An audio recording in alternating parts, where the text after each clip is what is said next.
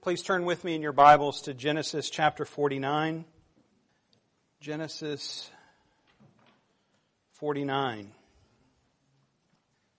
We'll begin in verse 1. Genesis 49, verse 1. Then Jacob called his sons and said, "Gather yourselves together that I may tell you what shall happen to you in the days to come. Assemble and listen, O sons of Jacob. Listen to Israel, your father.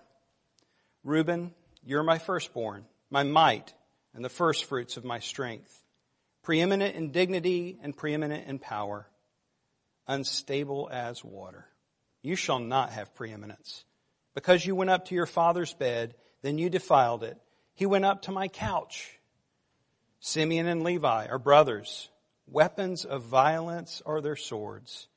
Let my soul come not into their counsel. O my glory, be not joined to their company. For in their anger they killed men, and in their willfulness they hamstrung oxen. Cursed be their anger, for it is fierce, and their wrath, for it is cruel. I will divide them in Jacob, and scatter them in Israel. Judah, your brothers shall praise you. Your hand shall be on the neck of your enemies. Your father's sons shall bow down before you. Judah is a lion's cub. From the prey, my son, you have gone up. He stooped down, he crouched as a lion, and as a lioness, who dares rouse him? The scepter shall not depart from Judah, nor the ruler's staff from between his feet, until tribute comes to him. And to him shall be the obedience of the peoples. Binding his foal to the vine, and his donkey's colt to the choice vine. He has washed his garments in wine, and his vesture in the blood of grapes. His eyes are darker than wine, and his teeth whiter than milk. Zebulun shall dwell at the shore of the sea. He shall become a haven for ships, and his border shall be at Sidon. Issachar is a strong donkey, crouching between the sheepfolds. He saw that a resting place was good, and that the land was pleasant. So he bowed his shoulder to bear, and became a servant at forced labor. Dan shall judge his people as one of the tribes of Israel. Dan shall be a serpent in the way, a viper by the path that bites the horse's heel so that the rider falls backward.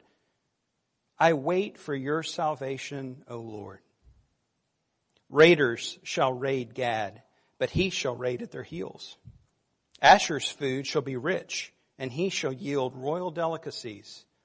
Naphtali is a doe let loose that bears beautiful fawns. Joseph is a fruitful bough by a spring. His branches run over the wall. The archers bitterly attacked him, shot at him, and harassed him severely. Yet his bow remained unmoved. His arms were made agile by the hands of the mighty one of Jacob. From there is the shepherd, the stone of Israel. By the God of your father, who will help you, by the Almighty, who will bless you with blessings of heaven above, blessings of the deep that crouches beneath, blessings of the breasts and of the womb. The blessings of your father are mighty beyond the blessings of my parents, up to the bounties of the everlasting hills.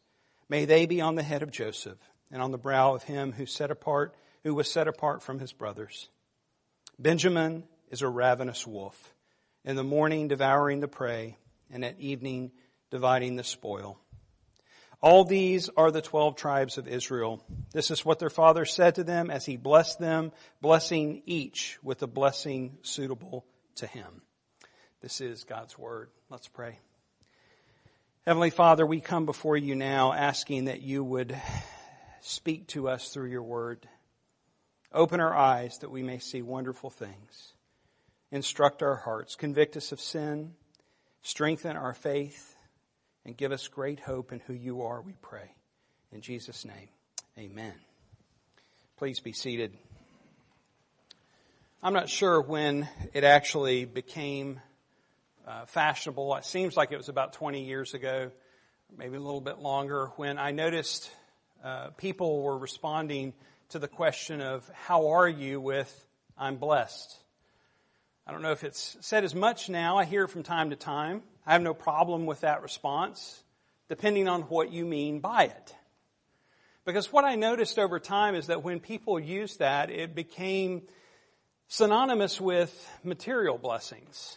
It became a bumper sticker on the back of luxury sedans and vanity plates. It became a hashtag on social media posts about luxurious vacations and sports stars and athletes and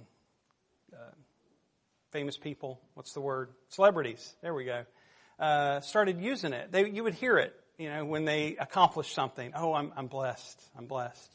And so I think that word, even though it may have had great origin, became something to mean getting the good stuff, life going my way. Almost the idea of I've been lucky, as a human would think of that. And so if by that's what you mean, well, I think most of us know those things are fleeting, aren't they? How quickly they can change, how quickly they can fade away, how quickly they can disappear. But if you mean that we have been blessed in Christ in the heavenly realms, what we read in Ephesians 1, blessed be the God and Father of our Lord Jesus Christ, who has blessed us in Christ with every spiritual blessing in the heavenly places, even as He chose us in Him before the foundation of the world, that we should be holy and blameless before Him. If that's what you mean, I think it's a great way to respond to people. We know that every good gift comes from our Father above. And He has given us many good things for which to be thankful for, including many earthly material things that we enjoy and should be thankful for. But Jesus also had some very specific things to say about putting our hope in earthly things. Jesus said, "Do not lay up for yourselves treasures on earth where moth and rust destroy and where thieves break in and steal, but lay up for yourselves treasures in heaven where neither moth nor rust destroys and where thieves do not break in and steal. For where your treasure is, there your heart will be also." In other words, our blessedness is not found in things that disappear, not found in things that are eaten by the moth or destroyed by rust or just disappear over time. The blessings that matter are the blessings that will last beyond this life, are those that are found in Christ Jesus, the spiritual blessings in the heavenly places. But I have to confess that when I heard this as a young person, and sometimes even to this very day, I struggle with that. Because as a young person, that sounded incredibly boring to me. So I wanted nice things. I wanted to enjoy good things. I wanted to taste. And I never understood. I knew I was supposed to be happy with the heavenly blessings, but I just didn't feel it. It sounded boring. Heaven sounded boring. Until a dear friend, the man who discipled me, said this in a sense, I don't remember his exact words, but he explained it. He said, in essence, all these things are counterfeits. They're not the real thing. They're things that we can enjoy and be thankful for. But whatever it is that you think you want, whatever it is that you think that you're dying to experience that you haven't experienced yet, heaven is better. Heaven is better. Whatever the blessings are that are in the heavenly places, and certainly they are dealing with sin and death, because without dealing with that, we could never taste heaven. But whatever awaits us, whatever is there in the new heavens and the new earth, it is better. Better than we can imagine. Better than we could comprehend. And so when we think of our blessedness, it's good to remember that it means better. Better than anything we've tasted in this life. A question that comes up, though, is about our own worth, because so often we find our worth in our sense of blessedness. Now, we know the correct answer to this question, do we find our worth in our blessedness? We know that we don't, in the sense that if we're talking about blessedness being our circumstances, but if we mean by that blessedness what we've read in Ephesians 1, then yes, our blessedness is found not in our circumstances, but in the one, the source of all blessing, the one who is worthy, in Christ Himself. See, when life doesn't go as we want, as we expect, when we do experience suffering, when we are sinned against, when we do know injustice, when we sin ourselves and the effects of our own sin lingers on, we question what God is up to. We don't feel blessed. And so it affects our identity. And we have to come back and remind ourselves that our identity is not found in our circumstances. In this chapter of Genesis, we read the pronouncement of Jacob over his sons, blessing them as he comes to the end of his life. But as we read through chapter 49 this morning, did you feel like all of those things were blessings? No. They sound like a mixed bag, don't they? There's some harsh stuff in there. Some of it sounded really good, but some of it sounded like, no thanks. I wouldn't care for that. In fact, we use the term anti-blessings. We've talked about this before, blessings of God that sound like they're not blessings. They sound bad. They sound like curses. And as we have seen through our study of Genesis, in this list of patriarchs here, there are none righteous, just as we are not righteous. None of these have merited anything any more than we have been worthy of anything. And so what these brothers needed, and what's here in this passage, if we look, and hopefully we'll see this, is the same thing that you and I need. We need not to be worthy in any sense of our accomplishments or our own self-righteousness. We need to be found in the one, the only one who is worthy, through whom we can know true blessing, and in particular who will redeem us from our sins.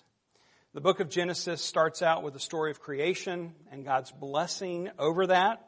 Of course, we know that after he pronounced the blessing over that, shortly after, sin entered the world and it altered everything. The relationship between the Creator and man was changed. It was severed, shattered. And so from that point on, the hope that is seen in Genesis 3:15 makes it clear there was a need for restoration, a need for redemption. And that would come from the one who would crush the head of the serpent. And so just as Genesis begins with blessing, now as we come to the end of Genesis, it ends with these blessings as well. And as we see, it's not just blessings on these particular young men, but it's blessings on their descendants. In fact, some of these things that are being foretold in the blessings will not occur for hundreds of years. So these are blessings pronounced not just on the brothers themselves, but on the tribes of Israel. All of the good, all of the bad, all of the ugly, God would work sovereignly according to his will in great harmony to bring about the blessing that he promised, ultimately through the one who is alone worthy. And then when we come to the end of the Scriptures, as we read together this morning in Revelation 5:12, we see a picture of the one who is worthy. Worthy is the Lamb who was slain to receive power and wealth and wisdom and might and honor and glory and blessing. This is the one who is worthy. This is the one who fulfills ultimately these promises and the one in whom we hope. And so beginning in verse 1, we see that Jacob calls his sons together saying, "Gather yourselves that I may tell you what shall happen to you in the days to come." It doesn't sound like blessing announcements, does it? It sounds more like, I'm going to tell you what's about to come. Well, it's both and. These blessings are prophetic, as we'll see. But by the end of the list of blessings in verse 28, we see that they are indeed blessings, that the narrator adds that to the mix. This is what is actually happening. But they have this prophetic outlook as well. Again, not happening in the immediate future necessarily. Much of what is about to happen in these prophecies would happen hundreds of years later. It's helpful to keep in mind as we think about these blessings that they are all by the grace of God, all according to His grace. Again, the stuff that sounds like blessings and the stuff that doesn't sound like blessings. And this is important for us to remember as well. We like to think of grace as being the good stuff that we get. And we don't like to think of grace as being the stuff that we find unpleasant. But grace includes all of God's good work to us. Through His providential working through suffering, that's an act of grace. Through His correction, it's an act of grace. And through the redeeming work of even our sinful actions is an act of grace. It means that at times grace can be painful. Grace isn't always pleasant. God's grace works not only through the good things we experience, but also through tragedies and the restoration of those tragedies. We know and experience God's grace in His law. His law is good, it's perfect. We celebrate and enjoy God's law, but it also shows us our sin, doesn't it? And is that ever pleasant? Rarely. We see God's grace in His providences, good and bad. And we see God's grace and His discipline, some of which we see here in these blessings pronounced over His sons. Bruce Waltke writes, what the narrator calls blessings are often anti-blessings, such as in the case of Reuben, Simeon, and Levi. However, in terms of the nation's destiny, these anti-blessings are a blessing. By demoting Reuben, Jacob saves Israel from reckless leadership. Likewise, by cursing the cruelty of Simeon and Levi, he restricts their cruel rashness from dominating. See, the boys may not have felt like they were blessings, but God was indeed blessing His people through this corrective act. Now, the blessings are written in the form of a poem. It's the longest in the book of Genesis. It's organized not just according to their birth order, but by their mothers. So we start with Leah, then Bilhah, Zilpah, and finally Rachel. And right in the middle of the poem, we have what is called the center line. It's in verse 18. It kind of sticks out because it doesn't go with the flow of things. Jacob simply says in prayer, I wait for your salvation, O Lord. The center line of the poem was a poetic device to mark something significant. And here his prayer points that the answer is not found in the sons. The answer is not found in the nation of Israel. The answer is found alone in the God of their salvation. And it will come in spite of the many failures of His people. His blessing comes to them and to us, as it always does, by grace alone, through faith alone. One thing that stands out is that there is an emphasis on two of the sons. If we were counting up the verses, there's about 25 here. 10 of the 25 verses focus on two sons. 5 verses each are given to Judah and Joseph, and so we'll put most of our attention on them. But I do want to point out what the anti-blessings look like. We could take the time to go through each son and what the forecast was. I've decided not to do that through the whole passage, just to give us a little bit of a taste so that we can spend more time on the promises given to Judah and to Joseph. But let's look first with Reuben, the oldest, along with Simeon and Levi. They're each the recipients of what we call these anti-blessings. You see this as Reuben, as he starts out with Reuben, he kind of sings his praises. You're my firstborn, you're my might. And then he lays it down in verse 4. You're as unstable as water. Wow. I mean, that's like when your brother, if you had an older brother, comes up and knees you in the back of the knee and, you fall over. I mean, it had to be a moment like that. I can see the ones who had older brothers and the ones who didn't by the ones who smiled at that. I had an older brother. It had to just be gut-wrenching for Reuben. Unstable as water. Preeminence you will not have.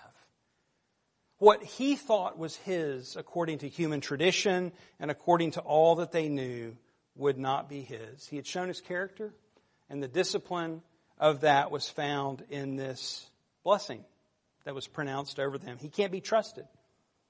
And now his descendants would not know the greatness that would have been theirs according to human tradition. Likewise, Simeon and Levi, they're held accountable for their treachery against the Shechemites. You remember the story in Genesis 34? It's referred to here in verse 6. For in their anger they killed men. They went to town and they wiped out Shechem. And so God divided and scattered them in Israel. Now what's interesting among these two, what he links them together as brothers. Of course, they're all brothers, but he links them together in this act. And indeed, Simeon and Levi were both scattered. But Simeon, in his being scattered, kind of just disappears. He becomes obscure in the history of Israel. There's not a whole lot about him. But that's not true of Levi, is it? Levi would become the tribe of priests. Here, Levi's future, even though he is scattered and divided, would be transformed by the grace of God. In fact, God would sovereignly use the scattering of the tribe of Levi to spread out that priestly role. By them not having any land of their own where they would congregate, God spread them out to serve as priests among all of the peoples. A testimony of God's grace to show mercy to whom He will show mercy to accomplish His sovereign purposes. And in verse 8 we get to Judah. Judah, your brothers shall praise you. Your hand shall be on the neck of your enemies. Your father's sons shall bow down before you. We've already seen Judah emerge as a leader among his brothers through his actions, and this continues this trend. Jacob announces this praise. Your brothers will praise you. This is one of the many word plays in the poem. Again, because this is a poem, there are a lot of poetic devices, things that we can't, they're a little more difficult to appreciate in English. But this is kind of a play on Judah's own name. Judah's name, that when he was born, his mother says, I will name him Judah. This time I will praise Yahweh. And so Judah's part of the root of his name means praise. And so here his father is using part of his name as a word play here and saying that his brothers would praise him. He will demonstrate power over his enemies, particularly as God appoints the tribe of Judah to lead in the conquest of Canaan. But we could think even further down through history. A descendant of Judah, King David, who would also conquer many of his enemies. But ultimately, we can't help but think of the Messiah, the descendant of Judah, who will defeat all of his and all of our enemies.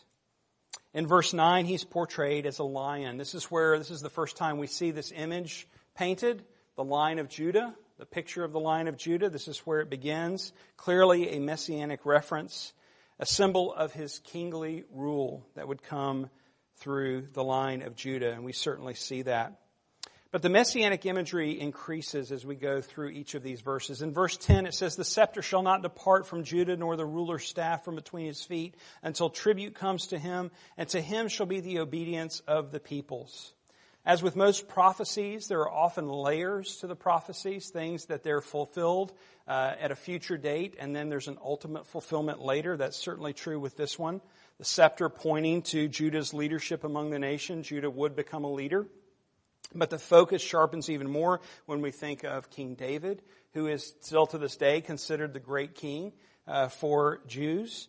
The ruling scepter and the staff that would be the mark of this great king was certainly true in the time of David's dominion, where the surrounding people would be ultimately subjugated to his earthly reign. There was a great time of peace in the later years of David. But the focus of this prophecy sharpens even more when we look further down through redemptive history and we see the descendant, the Messiah, Jesus. This is the ultimate meaning of this, that when tribute comes to King Jesus following his death and resurrection, it's what the prophet Isaiah spoke of in Isaiah 45. By myself I have sworn, from my mouth has gone out in righteousness a word that shall not return to me. Every knee shall bow, every tongue shall swear allegiance. Yes, that's Isaiah. It reminds us more of Philippians, where that same idea is paraphrased, where we read in Philippians 2, therefore God has highly exalted him and bestowed on him the name that is above every name, so that at the name of Jesus every knee should bow in heaven and on earth and under the earth, and every tongue confess that Jesus Christ is Lord, to the glory of God the Father. You see how the prophecy works. And as it continues to unfold, the meaning becomes clearer and clearer. What was here in seed form, I don't even know that Jacob understood all that he was saying by the inspiration of God in these blessings over his sons. He had no idea all that this would mean. But as we look through Scripture, through Isaiah, through Philippians, it becomes clearer and clearer that King Jesus is the Lion of Judah, who will defeat all of his and our enemies, whose scepter and rod will never depart from between his feet, and to whom all people shall confess that he is Lord of all, in obedience. And then we get to verses 11 and 12, and we kind of scratch our heads. What is all of this about a foal and a donkey and choice vines and washing clothes and wine? Well, this is a picture of lavish abundance of the kingdom. This is looking further ahead, to a time even ahead of us, a time further down the road. Derek Kidner writes, every line of these two verses speaks of exuberant, intoxicating abundance. It is the golden age of the coming one, whose universal rule was glimpsed in verse 10. It is deliberately the language of excess. The reveler of verse 12 is startling enough, but verse 11 has already thrown care and thrift to the winds, with its talk of vines used as hitching posts and wine as washing water. In its own material terms, it bids adieu to the pinched regime of thorns and sweat, for the shout of them that triumph, the song of them that feast. And Jesus announced the age to come in just this imagery in his first miracle at the wedding of Cana in Galilee. You see, you would never tie your donkey to the good vine where the good grapes grow for your wine. Why? because the donkey would eat them, and you didn't want to waste them. But when you have so much, you would never wash your clothes in wine. It sounds absurd. But when you have so much, that's the picture here. I can't remember the character's name. It wasn't Donald Duck, but his uncle that slept on the gold coins or whatever. Scrooge. Okay, see, I couldn't even pull that out of my memory. That's the image here. It's the sleeping on the gold coins. It's the taking the $100 bills to light your fireplace with. It's this incredible, ludicrous abundance.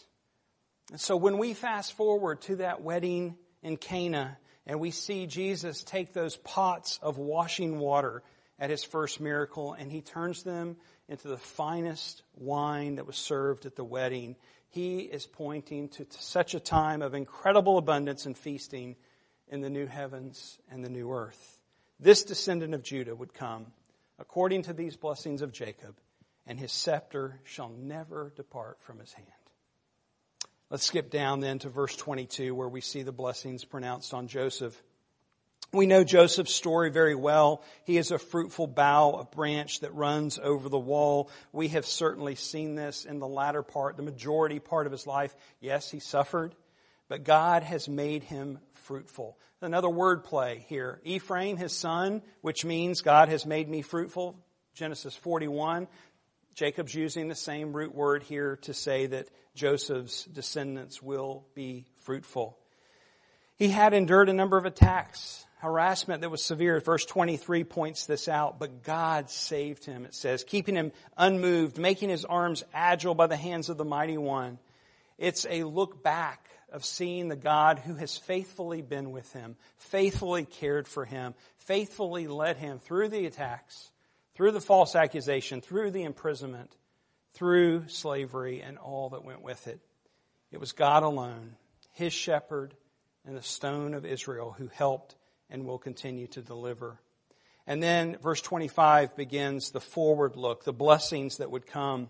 And there's the general blessings of God's presence. There are the specific, the land blessings, the above and below, the fertility, the water from above and below, the fertility of the womb. Joseph's descendants would grow in keeping with the promises given to Abraham, that there would be many descendants. And all of this is given to Joseph to remind him and the other brothers as well that the blessings are coming and will be beyond their wildest imagination. Joseph's already seen this.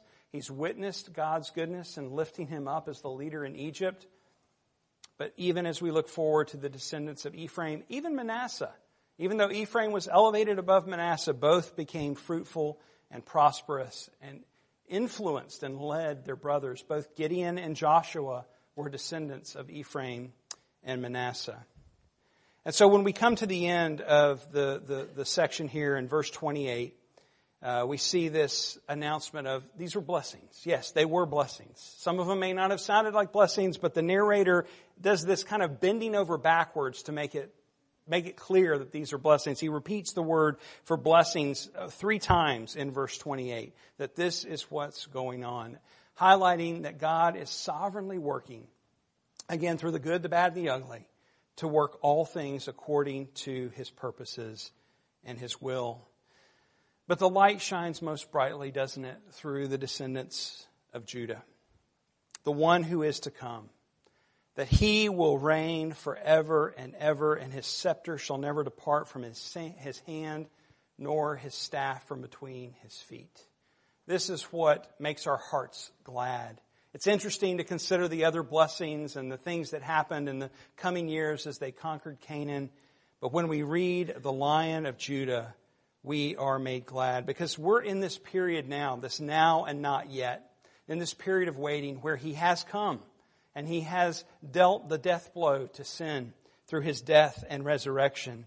But we wait his return, when he will consummate all things, a time when we will see the obedience of all people as everyone confesses his name in bowing of the knee.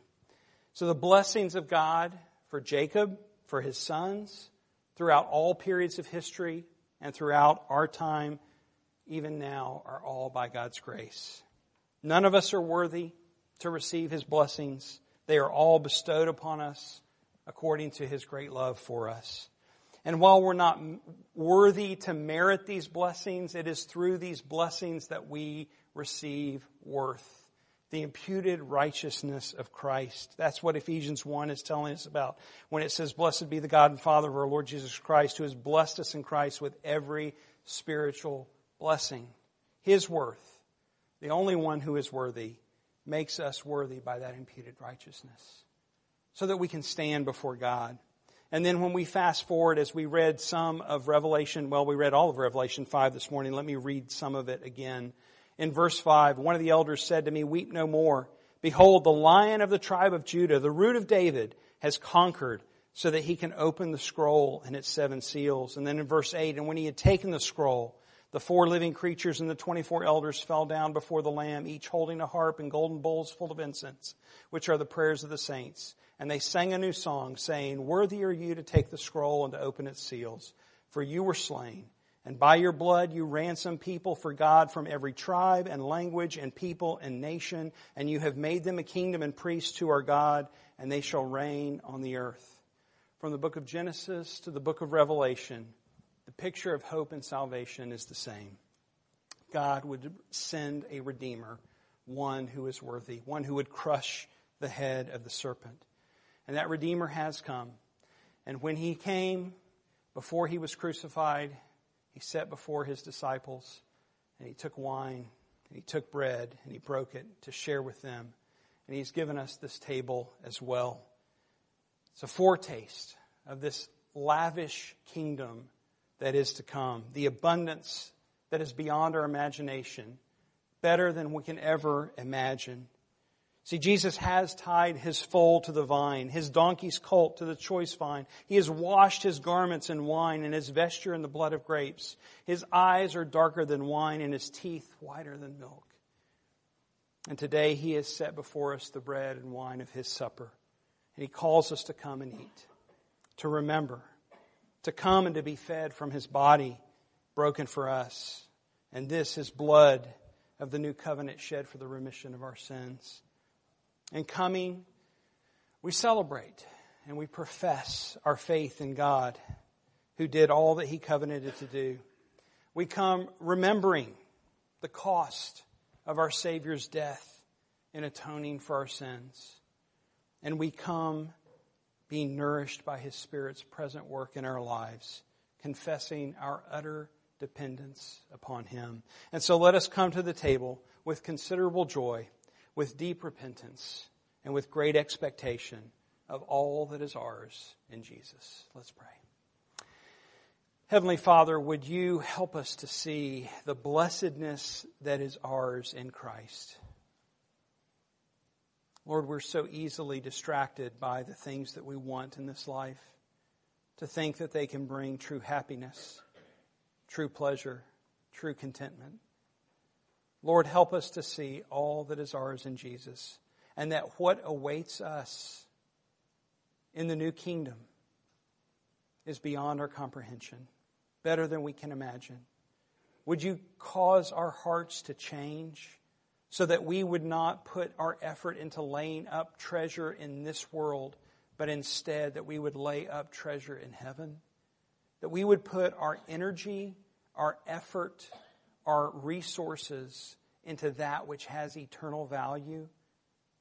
Lord, it's hard for us to think this way. It's hard for us to do this. It's hard for us to know and understand what this looks like at times. Give us eyes to see and give us understanding to know how to live in a way that makes an eternal difference. Would you give us a heart for those who don't know you?